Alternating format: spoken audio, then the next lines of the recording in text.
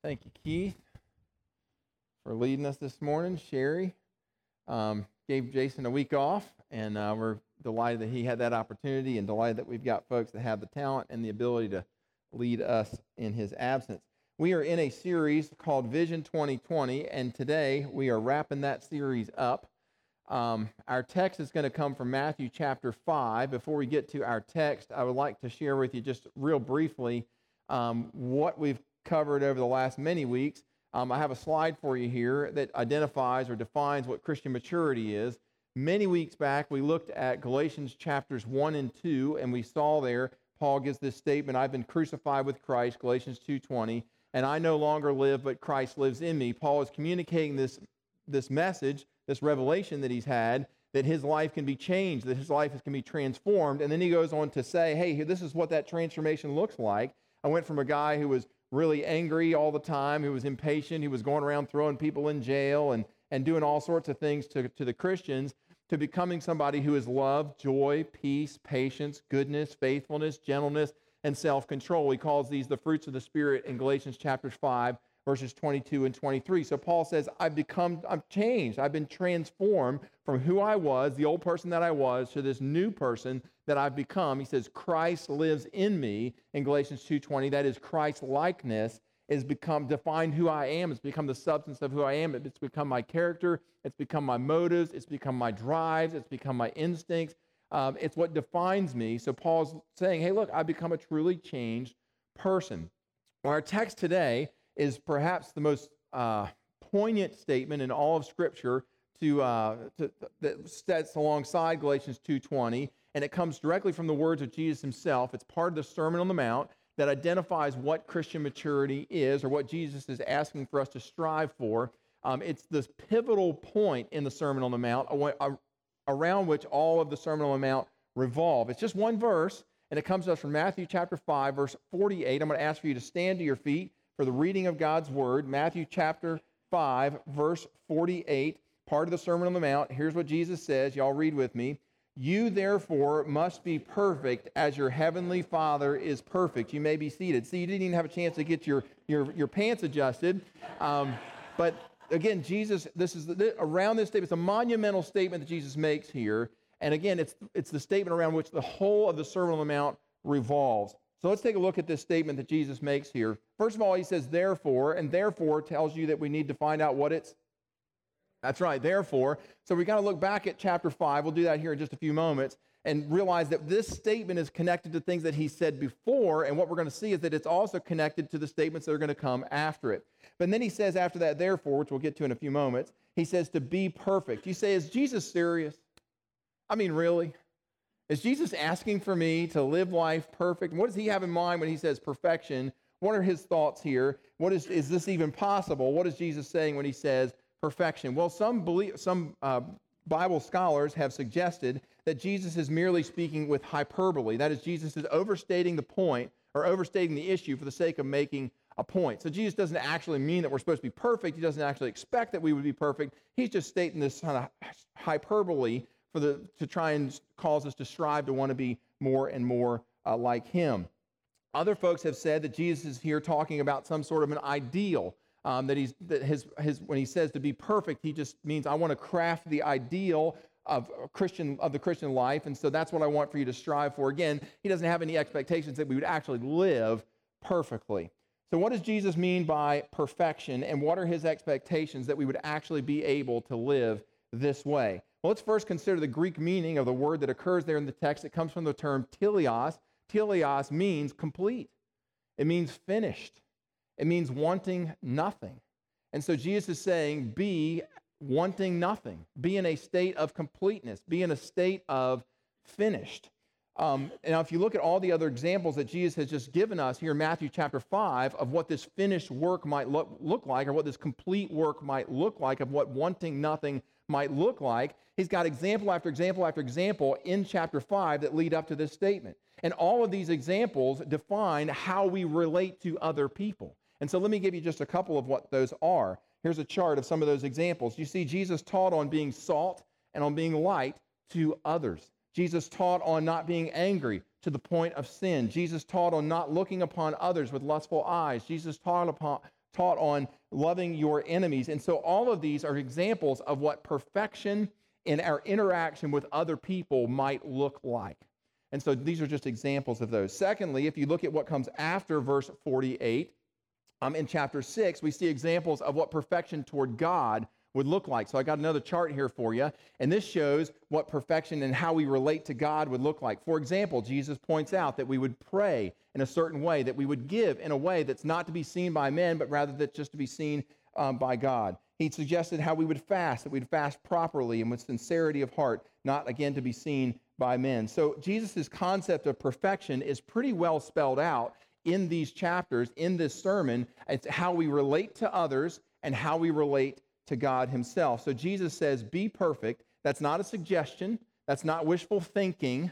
This is actually a command statement that Jesus makes. And for those that would suggest, well, he's just speaking in hyperbole or he's just suggesting some ideal, he would not have said that if he in a command type of way if that was the case. So for Jesus, he is commanding us to raise our game, to strive for perfection, both in the way that we relate to others and in the way that we relate to God. Y'all with me? And you nodded your head yes. Okay, are you sure you're with me? Do we need to go back through some of that? We can bring the slides back up here. Now, so Jesus has this idea that how we relate to others and how we relate to, maybe it's just the idea of it is kind of throwing us off this morning, right? So how we relate to others and how we relate to God, that we can strive for this and that this is possible in this life. Remember, Paul said, Galatians 2:20, I no longer live. The old person that I used to be is gone. He's dead, he's gone, he's been crucified. I've come to this point, I've come to this cusp of walking with Christ, this place of maturity where I no longer live. The old person that I was is gone, and now what fills its place is Christ living in me. It's love, joy, peace, patience, kindness, goodness, faithfulness, gentleness, and self-control. Okay, well, that's our treatment of this text for today, and so that means it's time for us to ask the question we ask every week around here. What difference does all this make to my life? You say, Gordon, I appreciate what Jesus is saying, but to get where Jesus is suggesting that I get, I'd have to go join a monastery, right?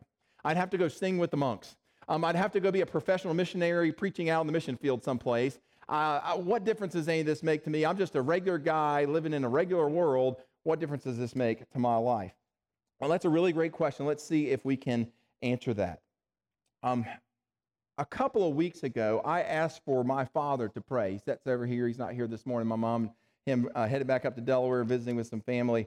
I asked for my dad to pray, and for those of us that were here and heard him pray, he wept. Y'all, for those of you who were here, do you remember that? He wept, and he prayed, and he wept some more, and he prayed. Come by it honestly, right? As my wife had said many years ago on our first date, you're my kind of woman. Right? To which I responded, and you're my kind of man. But I come by it honestly, and my dad, he just lives as close to Jesus as anybody that I know.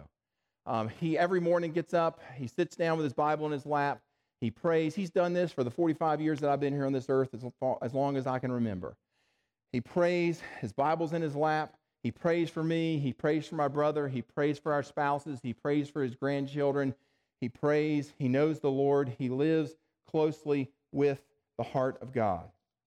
He spent 30 years working as a public educator, as an elementary school principal, and he was loved by his students. His students called him the captain. You can imagine this big 6'4" man. He was much thicker back then, walking the hallways with his thick mustache and his gray hair. And the reason why they called him the captain was not just because perhaps he reminded them of some big giant man, but because he reminded them of a fella back in the long days ago that kids used to watch on TV. Does anybody remember who that guy was that had a mustache and really gray hair? Captain Kangaroo. Okay, all right, we're not too dated here this morning. And so that he reminded them of Captain Kangaroo as he was walking down through the hallways, and so they called him the captain, and it stuck over the years.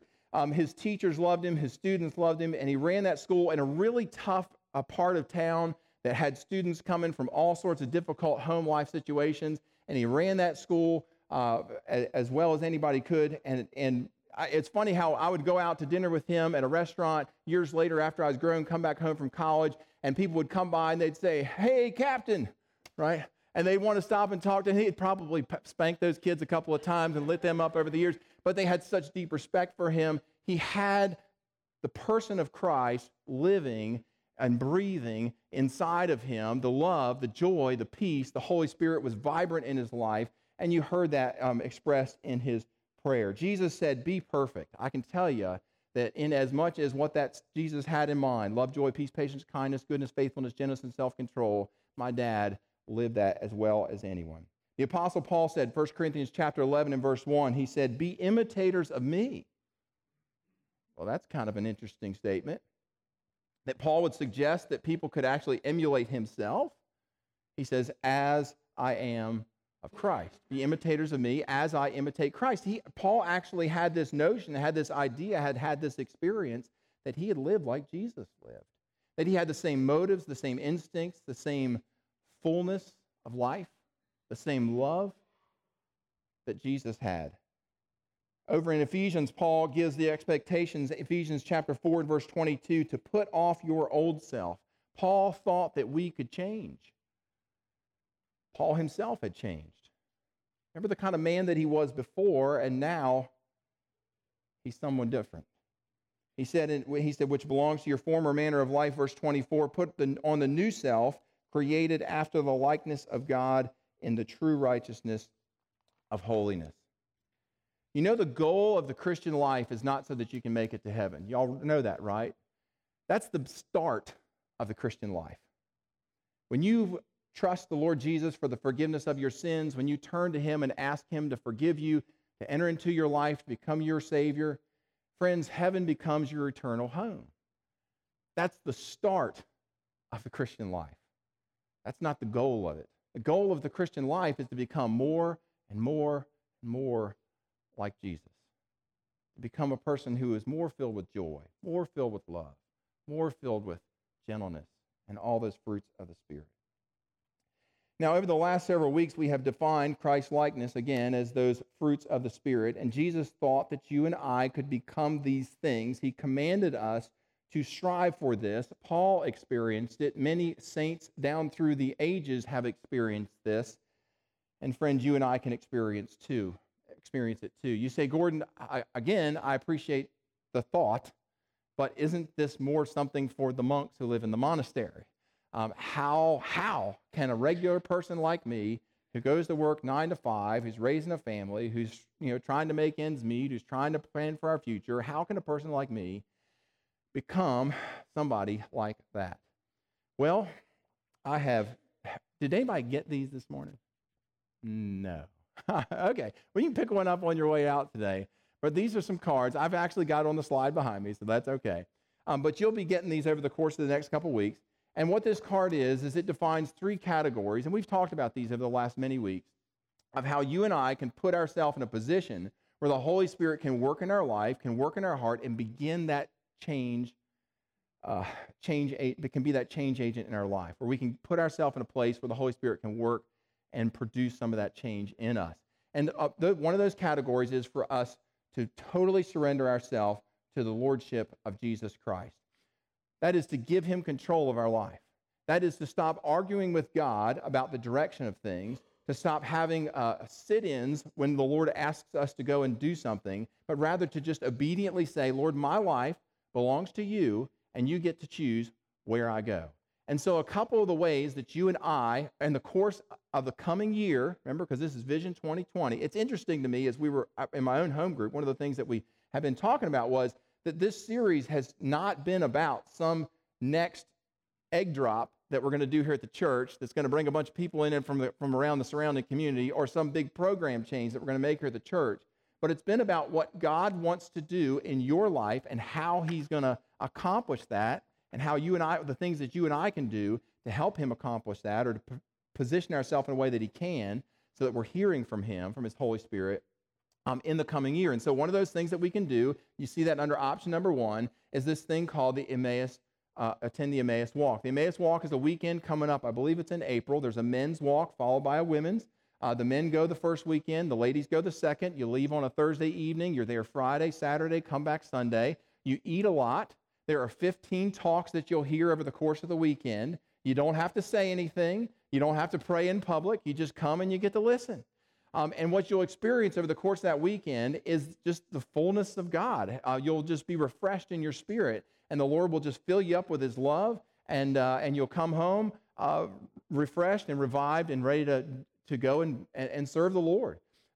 This weekend is not there's nothing secretive about it. It's just a really fun, wonderful experience for you to go and experience this refreshing of the Holy Spirit of God. And so we hope that some of you will choose, because you're going to get these cards, and you'll say that, hey, look, that's something I might like to do in the coming year, in 2020.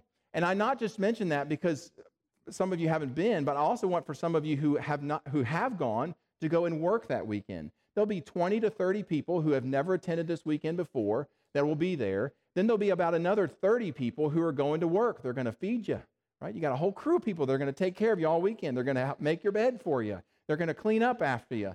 They're going to sing you songs. You'll see Jason Power up on the up front leading worship. I'll probably be there myself as one of the clergy that's there helping to facilitate some of the communion and some of those sorts of things that take place over the course of the weekend.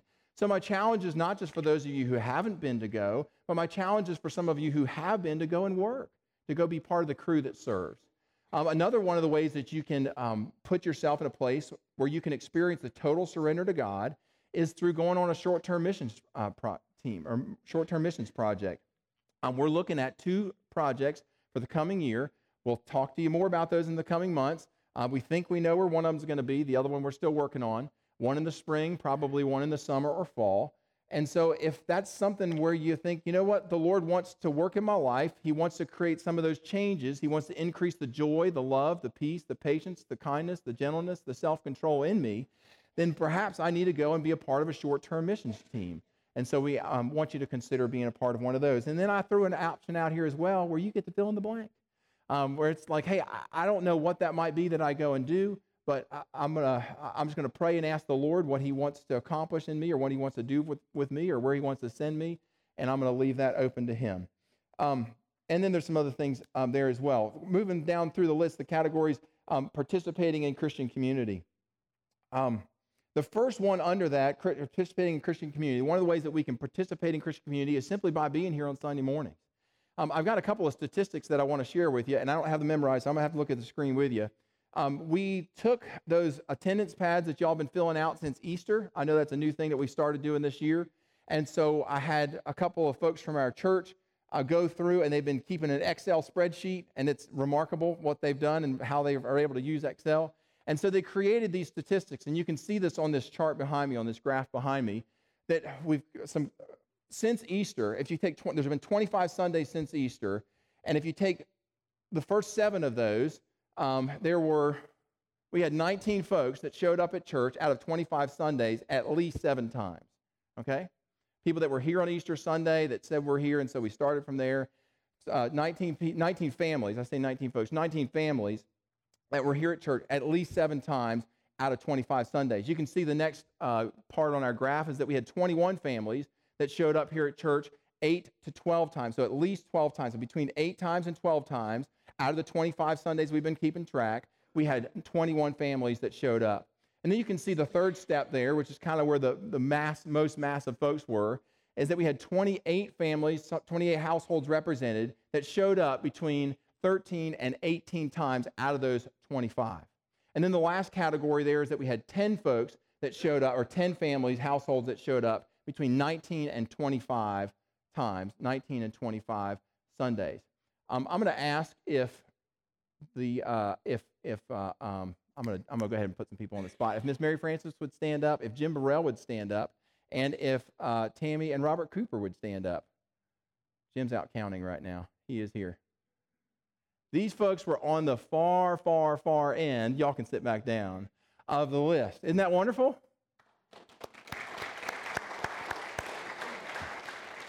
They set the bar even for the preacher. You beat me. So great job to y'all. We thank you for being a part of Hebron. And we know this is not an exact science. We had folks that were out serving in the nursery that didn't get to sign in on the pew pads that particular Sunday. We had folks that were serving down in Little K that somebody didn't get to sign in. Their husband wasn't here that Sunday. They were home with kids. So for whatever reason, we know this is not an exact science. But it just gives you a sense of how the church has done over the last 25 Sundays. Now, I got another slide for you that I want to show. And here's what we're asking you to do. As you look at this chart, right, you look at your little graph here, and it says a X number of Sundays per year, or per 2 months, is we're asking you to grow one step.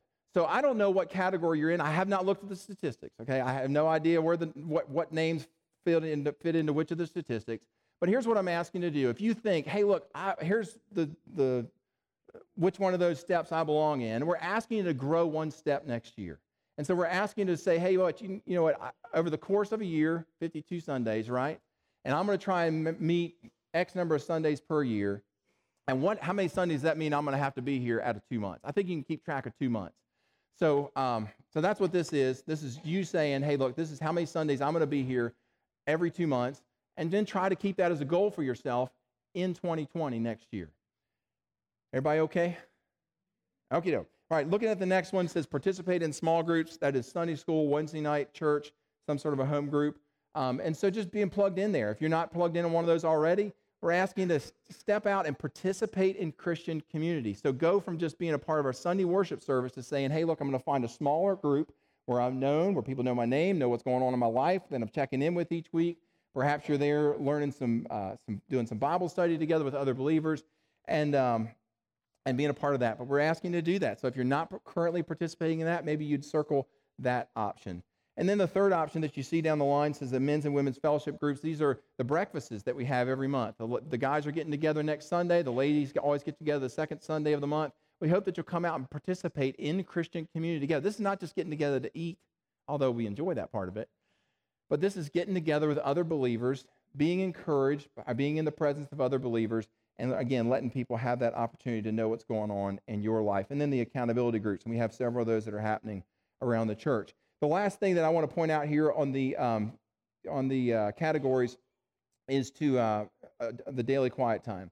This may include reading a chapter in your Bible. This may include reading a daily devotional, praying, saying, hey, look, I'm going to pray 5 minutes a day. God, I'm making that pledge to you, right, in the coming year, that I'm going to pray for 5 minutes a day. I'm going to pray for 10 minutes a day, or however long it may be. And you hold that as part of your plan for growth, as part of positioning yourself in a place where the Holy Spirit of God can work in you such that joy fills your life, such that love becomes what defines you, and that self-control just oozes from every pore of your body. Wouldn't that be wonderful? This passage that we read a few moments ago, Matthew chapter 5, verse 48, was included in the Bible and written in the Bible by Matthew the tax collector. Matthew the tax collector had a collection booth, and the way these collection booths worked back in biblical times was the Romans, the Jews lived under Roman rule. They were part of the Roman Empire. And so the Romans, to fund their army and to fund their building projects, wanted to collect money from all their subjects. So they accomplished that through taxes. One of the things that they would do is they would bid these tax booths out. So they had booths all over the Roman Empire, and they would be in certain regions, certain areas, perhaps along certain roadways. And these tax booths, somebody would come forward and say, I could collect $500,000 in taxes for you, the Romans. And the Romans would say, okay, anybody think they can collect more than $500,000? And somebody would say, well, I think I can collect $600,000 in taxes, and then we'll disperse that to you, the Romans, at the end of the year. Somebody else steps up, Matthew, the tax collector, perhaps says, hey, I'm going to collect $1 million worth of taxes in the coming year off of that particular tax booth. So that's the kind of revenue that you, the Romans, can expect is going to come out of that tax booth, and I pledge to you that you're going to get $1 million to the Romans. Now, what the Romans would do is they would allow Matthew to collect $1 million out of that particular tax booth, and then anything he collected above that went in Matthew's pockets. And that's how the tax collection system worked. You collected taxes, fulfilling your pledge to the Romans, and then anything you collected above that was yours to pocket as a tax collector. And so I've got a map for you here. I want to just point out, if I could, where Matthew's tax collection booth was. His tax collection booth sat at the northern tip of the Sea of Galilee. And if you look at this map, you can see Mesopotamia. You can see what's now modern-day Iraq, modern-day Iran. And then there's this big kind of fertile crescent, they called it. It was a half-moon shape that came down and around into Israel and down into Egypt. So there's a good bit of trade goods that came up from Egypt and that came down from Mesopotamia. This was a part of the world that everybody wanted to control. Matthew's tax collecting booth sat right on Interstate 85. coming down from the north into the south and vice versa. It sat at the northern tip of the Sea of Galilee, right where the trade goods were all coming through. So all of these goods that were coming north and south, Matthew got a little piece of all of that, which means, and scholars have corroborated this, is that Matthew had the most lucrative tax collecting booth in all of Judea. So none of the other Jews that had tax collecting booths, none of the other Jews that were considered tax collectors collected as much money, as much revenue as Matthew the tax collector did. Which also means that Matthew had the most opulent house in the whole area, that Matthew had more money in his pockets, more money to spend, more parties, because he was really into that. He had all the things that went along with that. He had the entourage that would follow him around. He had all those things going on.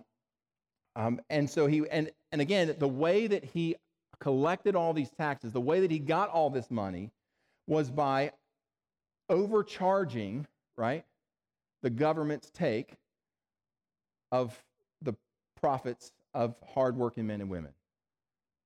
So they had taxes they were supposed to pay Rome, and then Matthew overcharged on all of that in order to support his own lifestyle and his own self. They funded his parties, they funded his bank account. One day Matthew went out and he heard about a guy who had been preaching, performing miracles, and he was causing quite a stir in that area just north of the Sea of Galilee. Matthew, being a local politician, you might say, wanted to go and check all this out. And he hears Jesus say words like, be salt and light. Love your enemies. Let your yes be yes, and your no be no. If somebody would compel you to go with them 1 mile, go with them also 2. Turn the other cheek. Be ye perfect, as your heavenly Father is perfect. And then Matthew chapter 9 and verse 9, Matthew records these words, and I'll end with this. It says, as Jesus passed on from there, he saw a man named Matthew sitting at his booth. And Jesus said to him, follow me. And Matthew rose up and he followed Jesus. When Matthew heard that Sermon on the Mount, he was not one of Jesus' disciples. He was a local politician coming out to investigate this rabble-rouser, wanting to protect his own money and his own livelihood. But what Matthew heard was a call to change. Matthew realized that even he, the most unscrupulous, perhaps, man in all of Judea, could be transformed. He could become love, joy, peace, patience, kindness, and goodness, and faithfulness, and gentleness, and self-control. Friends, the Lord Jesus calls you and I to that same place of maturity. It's not some statement of hyperbole. It's not some statement of ideal. It is something that can become a reality in your life. Let's bow our heads together. Most gracious Heavenly Father, we know that there's nothing that we can do to change us. We've tried that. It is your Holy Spirit and our cooperation with your Holy Spirit that changes us, that transforms us from the inside out. And so, Lord, we've got this card here. We've heard these ways that we can participate with you.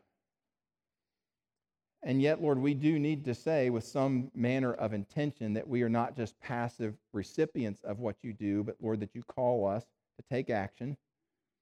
You call us to position ourselves in ways where your Holy Spirit can operate and work that change out in our lives.